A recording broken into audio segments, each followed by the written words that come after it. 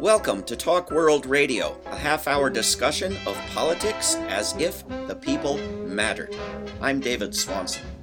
This week on Talk World Radio, we're speaking with Alfred Zayas about his work as a UN rapporteur, as an author of 9 books, including Building a Just World Order, which we'll be discussing, and how his work relates to events currently in the news, including in Ukraine. Alfred Zayas is a former UN independent expert on international order from 2012 to 18, a senior lawyer with the UN Office of the High Commissioner for Human Rights, Secretary of the UN Human Rights Committee, and Chief of the Petitions Department. He's the author of 9 books, more than 200 scholarly articles. He is currently Professor of International Law at the Geneva School of Diplomacy. Alfred Zayas, welcome to Talk World Radio. Thanks for inviting me. And as you know, today I've had a fairly busy day. A demonstration at the Palais des Nations on behalf of the Mujahideen of Camp Ashraf 3. These are fighters against the mullahs. And back in 1988, Ayatollah Khomeini ordered them exterminated. And they killed over 30,000 of them. And I've been calling for an international commission of inquiry into it. I've convinced several of my rapporteur friends to push the idea, and I think it is going to come to pass maybe during this session of the Human Rights Council that opened today. Today was, of course, the high-level section only with very senior foreign ministers or presidents, heads of state at the Human Rights Council here in Geneva. As you know, I was secretary of the Human Rights Committee, and I was head of the Petitions Department, that is more or less registrar for all the petitions that came for the Human Rights Committee, Committee Against Torture, Committee on the Elimination of Racial Discrimination, Committee on the Economic, Social, and Cultural Rights, etc.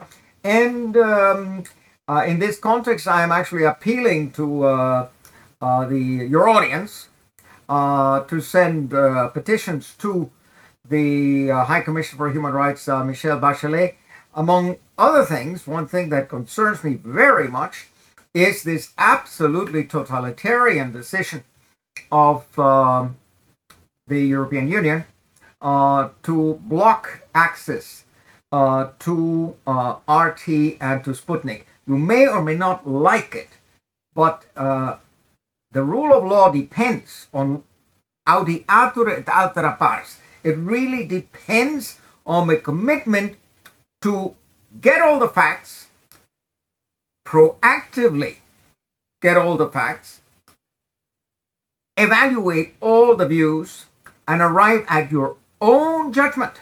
I mean, there's no meaning in Article 15 of the Covenant on Civil and Political Rights, the freedom of expression article, if you can only echo whatever nonsense you heard last night in CNN.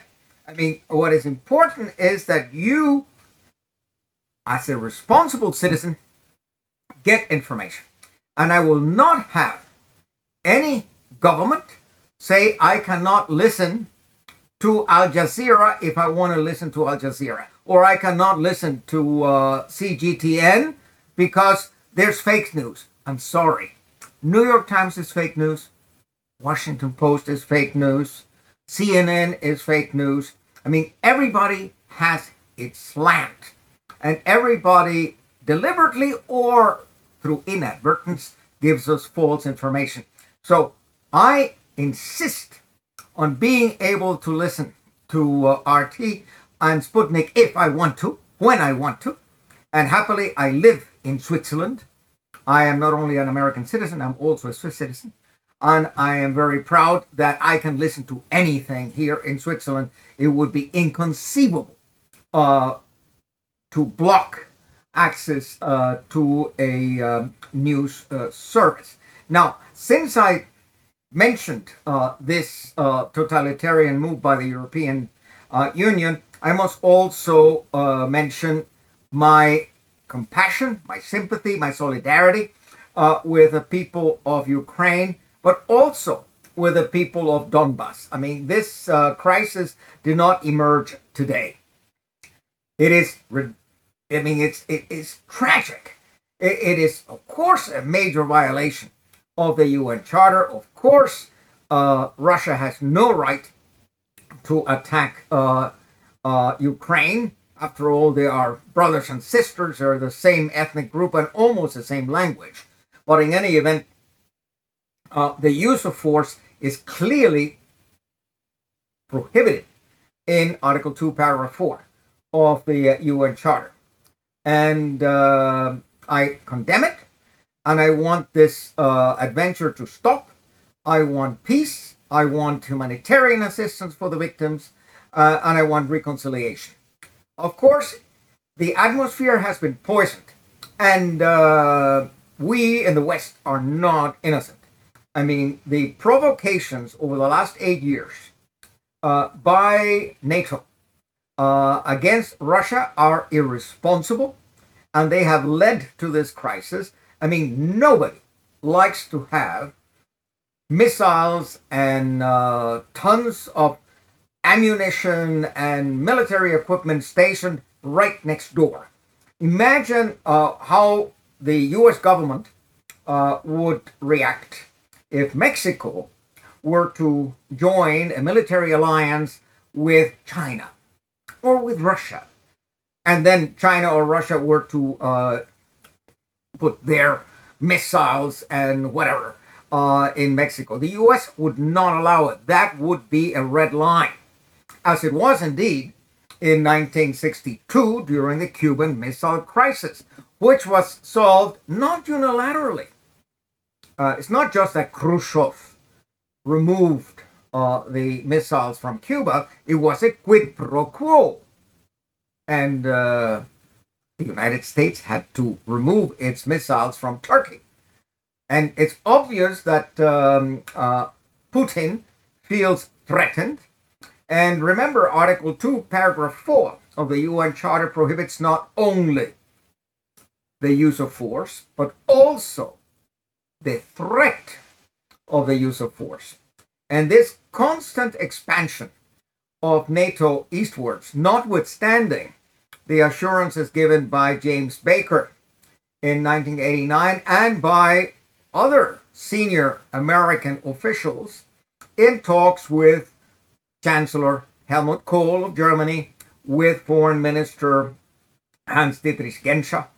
All of these things are put down on paper in the minutes of these meetings that took place.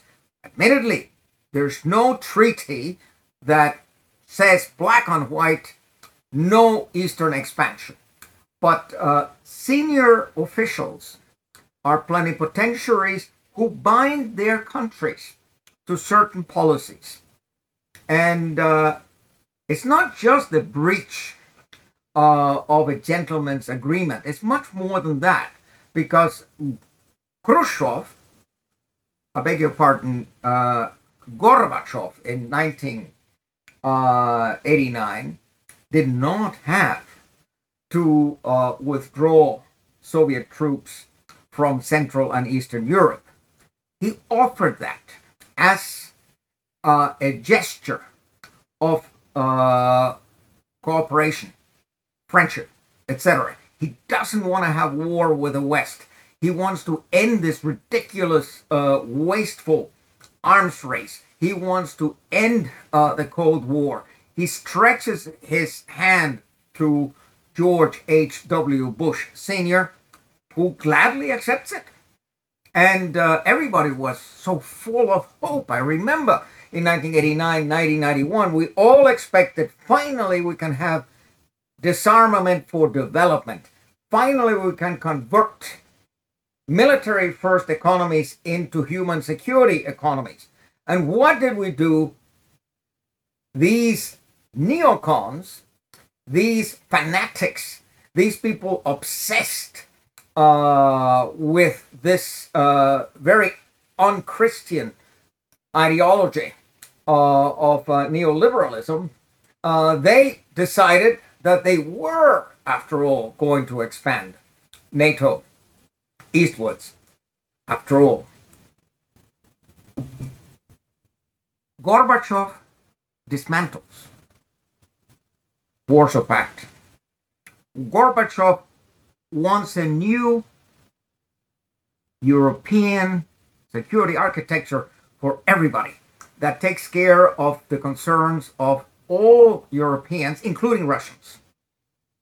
And we were going to get it.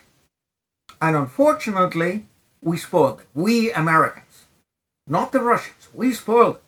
We broke our word, and our best diplomat, George Foster Kennan, whom I knew, whom I visited several times at Princeton, and who actually gave me the title of my first book. My first book came out in 1977, imagine, under the title Nemesis at Potsdam.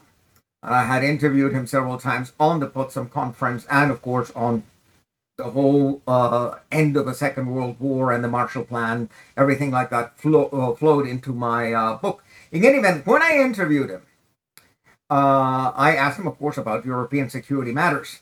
And I was very pleased to read in the year 1997 that he was warning strongly against expanding NATO eastwards and saying that this is counterproductive, that this is going to create tensions in Europe, that is going to cost us very, very dearly later on.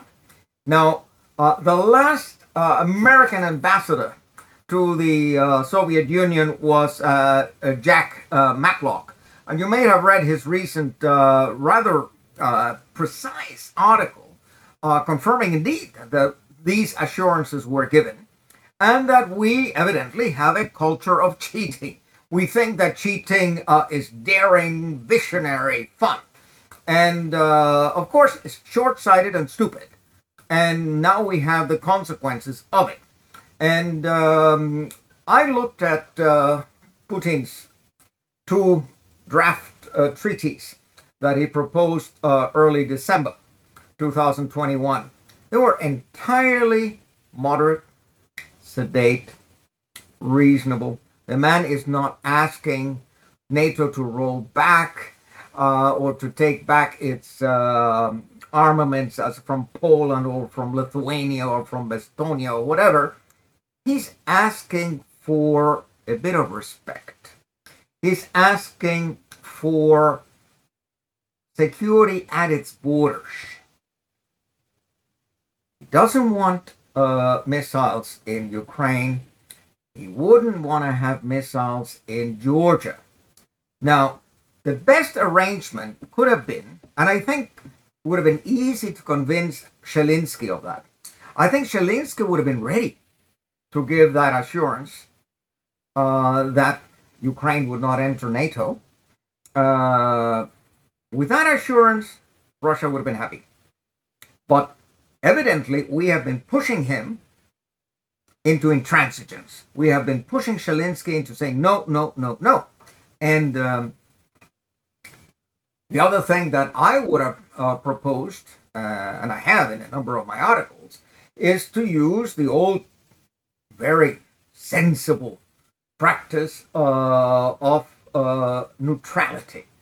I live in Switzerland, which is a neutral country. Austria is neutral.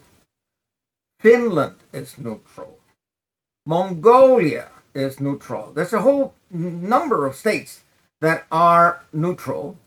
And I think it would have been in the interest of the Ukrainian people to declare themselves neutral. And that way they could have the best relations in the West and the best relations in the East. And with a stable Ukraine, which we could help financially, sooner or later they would enter the European Union. So everybody happy. No, no. So NATO really is an aggressive alliance.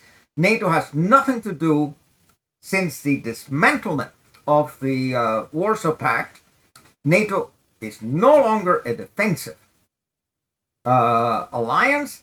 NATO has engaged in aggressive war unprovoked war in Yugoslavia, against Serbia, in Afghanistan, in Iraq, in Libya, in Syria, in Somalia, and all of that in total impunity. What does that tell you? That because we, the Western powers, NATO, has engaged in crimes against peace, war crimes, and crimes against humanity in total impunity, that, shall we say, they have weakened the system. They have weakened the prohibition of the use of force, because if you do something like that and get away with it, it's an invitation. Just now, in September 2020, Azerbaijan, with the assistance of Turkey and Syrian and Libyan mercenaries, conducted a blitzkrieg against the poor Armenians of Nagorno-Karabakh, killed tens of thousands, destroyed, well, whole swathes of the country, including churches and monasteries, took away a third of the territory of Nagorno-Karabakh, and did it in total impunity. What did the international community say about it? What does the international community say about the daily war crimes committed by Saudi Arabia in Yemen, the greatest humanitarian crisis that we have today? No, they're not interested in that. They just want to pick on Putin. Putin is our preferred enemy. We have made an enemy out of him. We don't give him a chance to be anything else but an enemy. And of course, you push him, you push him, you push him. And when you push someone against the wall, sooner or later, he has no choice but to move forward and push you. And that Alfred, is Alfred powerful. Zayas, Alfred Zayas, I much as I love the idea and think I could do it of having a whole interview without asking a single question, I want to ask one, and it is this. I have friends, colleagues, allies who for years and in recent months and weeks were condemning NATO expansion and U.S. aggression and weapons shipments as creating a crisis. But now, a week later, they are absolutely convinced that the war is 100% motivated by the nationalism of Vladimir Putin, by the ancient history, mythology, ethnic identity, Sure. propaganda of Vladimir Putin. Has nothing whatsoever to do with NATO, was going to happen. They can't explain why it didn't happen a month or a year or a decade ago, but they're convinced that this is the reason for the war. What do you say to that? Intellectual dishonesty, hypocrisy, double standards. But again, you mentioned my first book with Clarity Press, The Building, A Just World Yes. Order. Well, Clarity gave me a contract for a new book, and I'm halfway into it. And the new book is called The Human Rights Industry.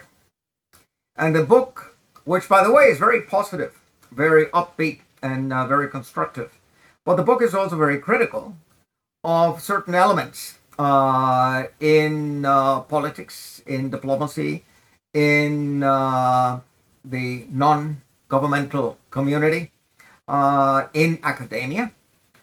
I mean, who actually have betrayed human rights, who have instrumentalized human rights in order to push a geopolitical agenda, who have weaponized human rights in order to demonize rivals. And that is really a disgrace. It is blasphemy to convert human rights into a Kalashnikov, into a weapon of mass destruction against your preferred enemy, whether it be Russia or China or Belarus or whoever. And whereas the non-governmental organizations such as Human Rights Watch, Amnesty International, International Service for Human Rights, they do good work and they put out good reports. But on occasion, they let themselves be used politically.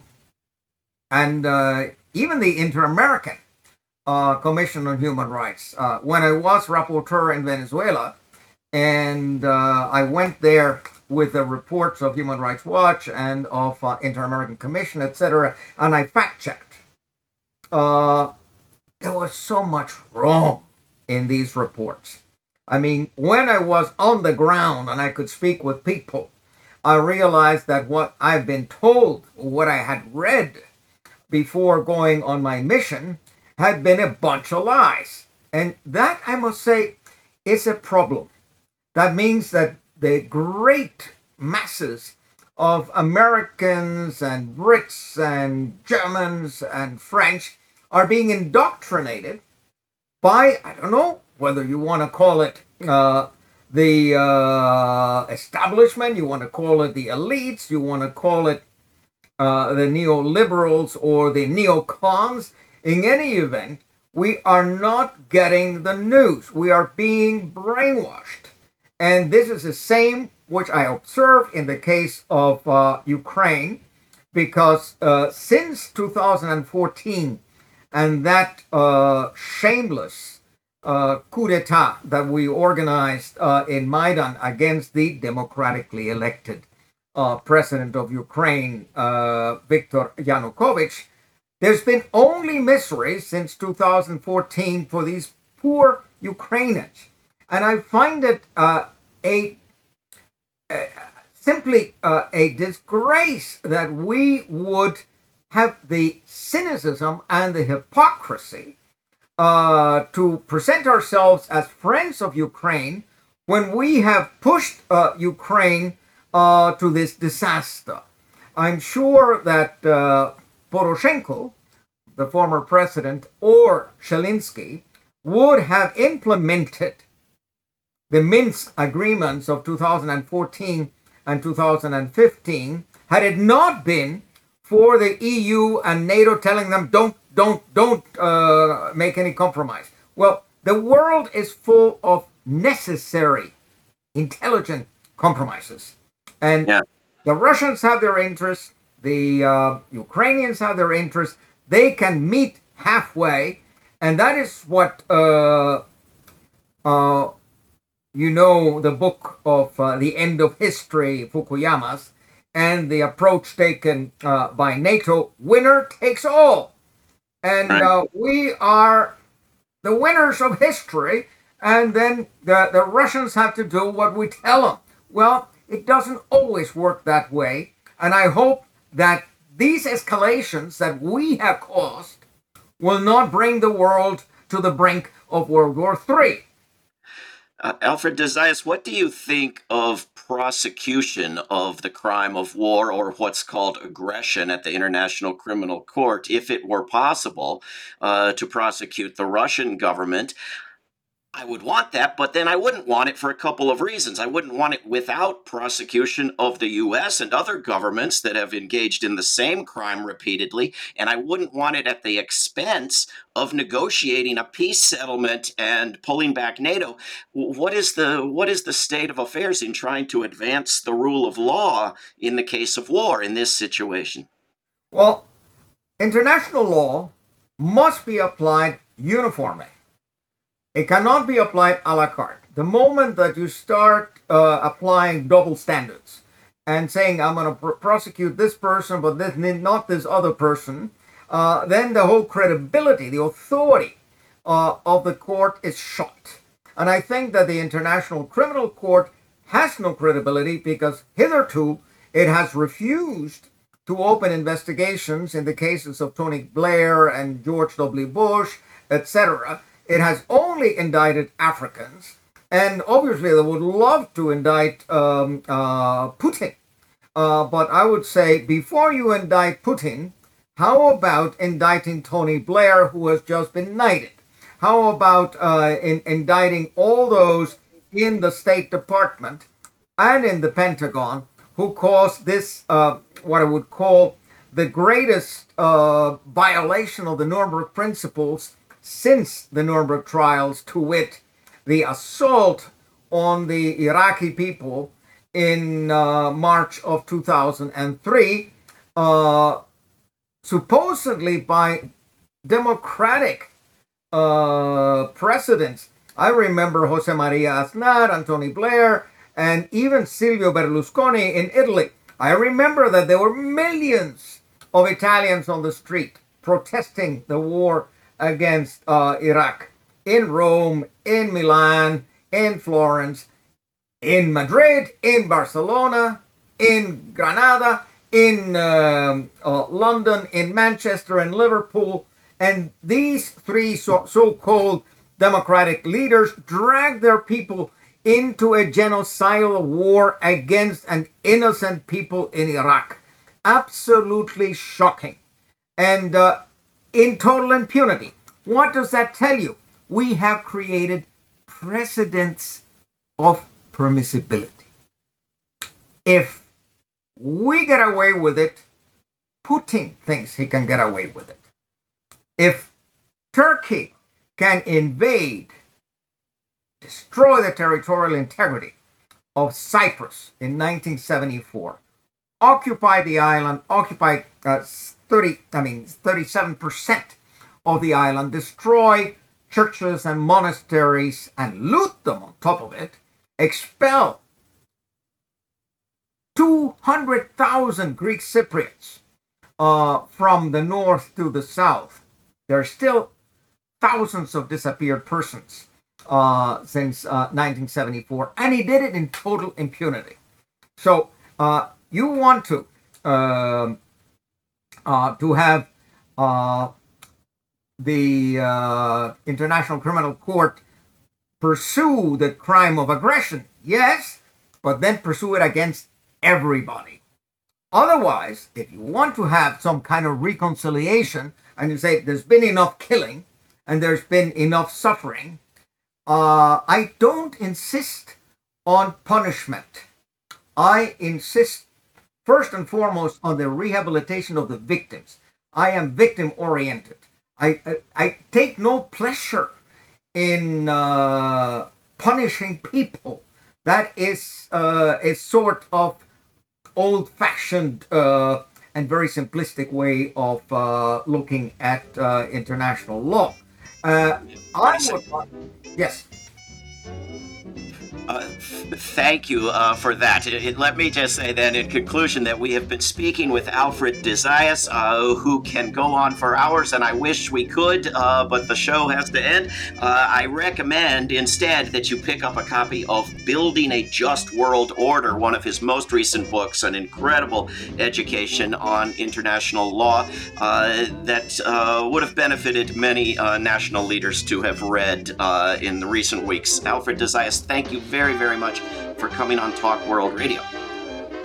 Thanks for having me. This is Talk World Radio. I'm David Swanson. Take action at rootsaction.org. Help end war at worldbeyondwar.org. Read or listen to today's Peace Almanac entry at peacealmanac.org.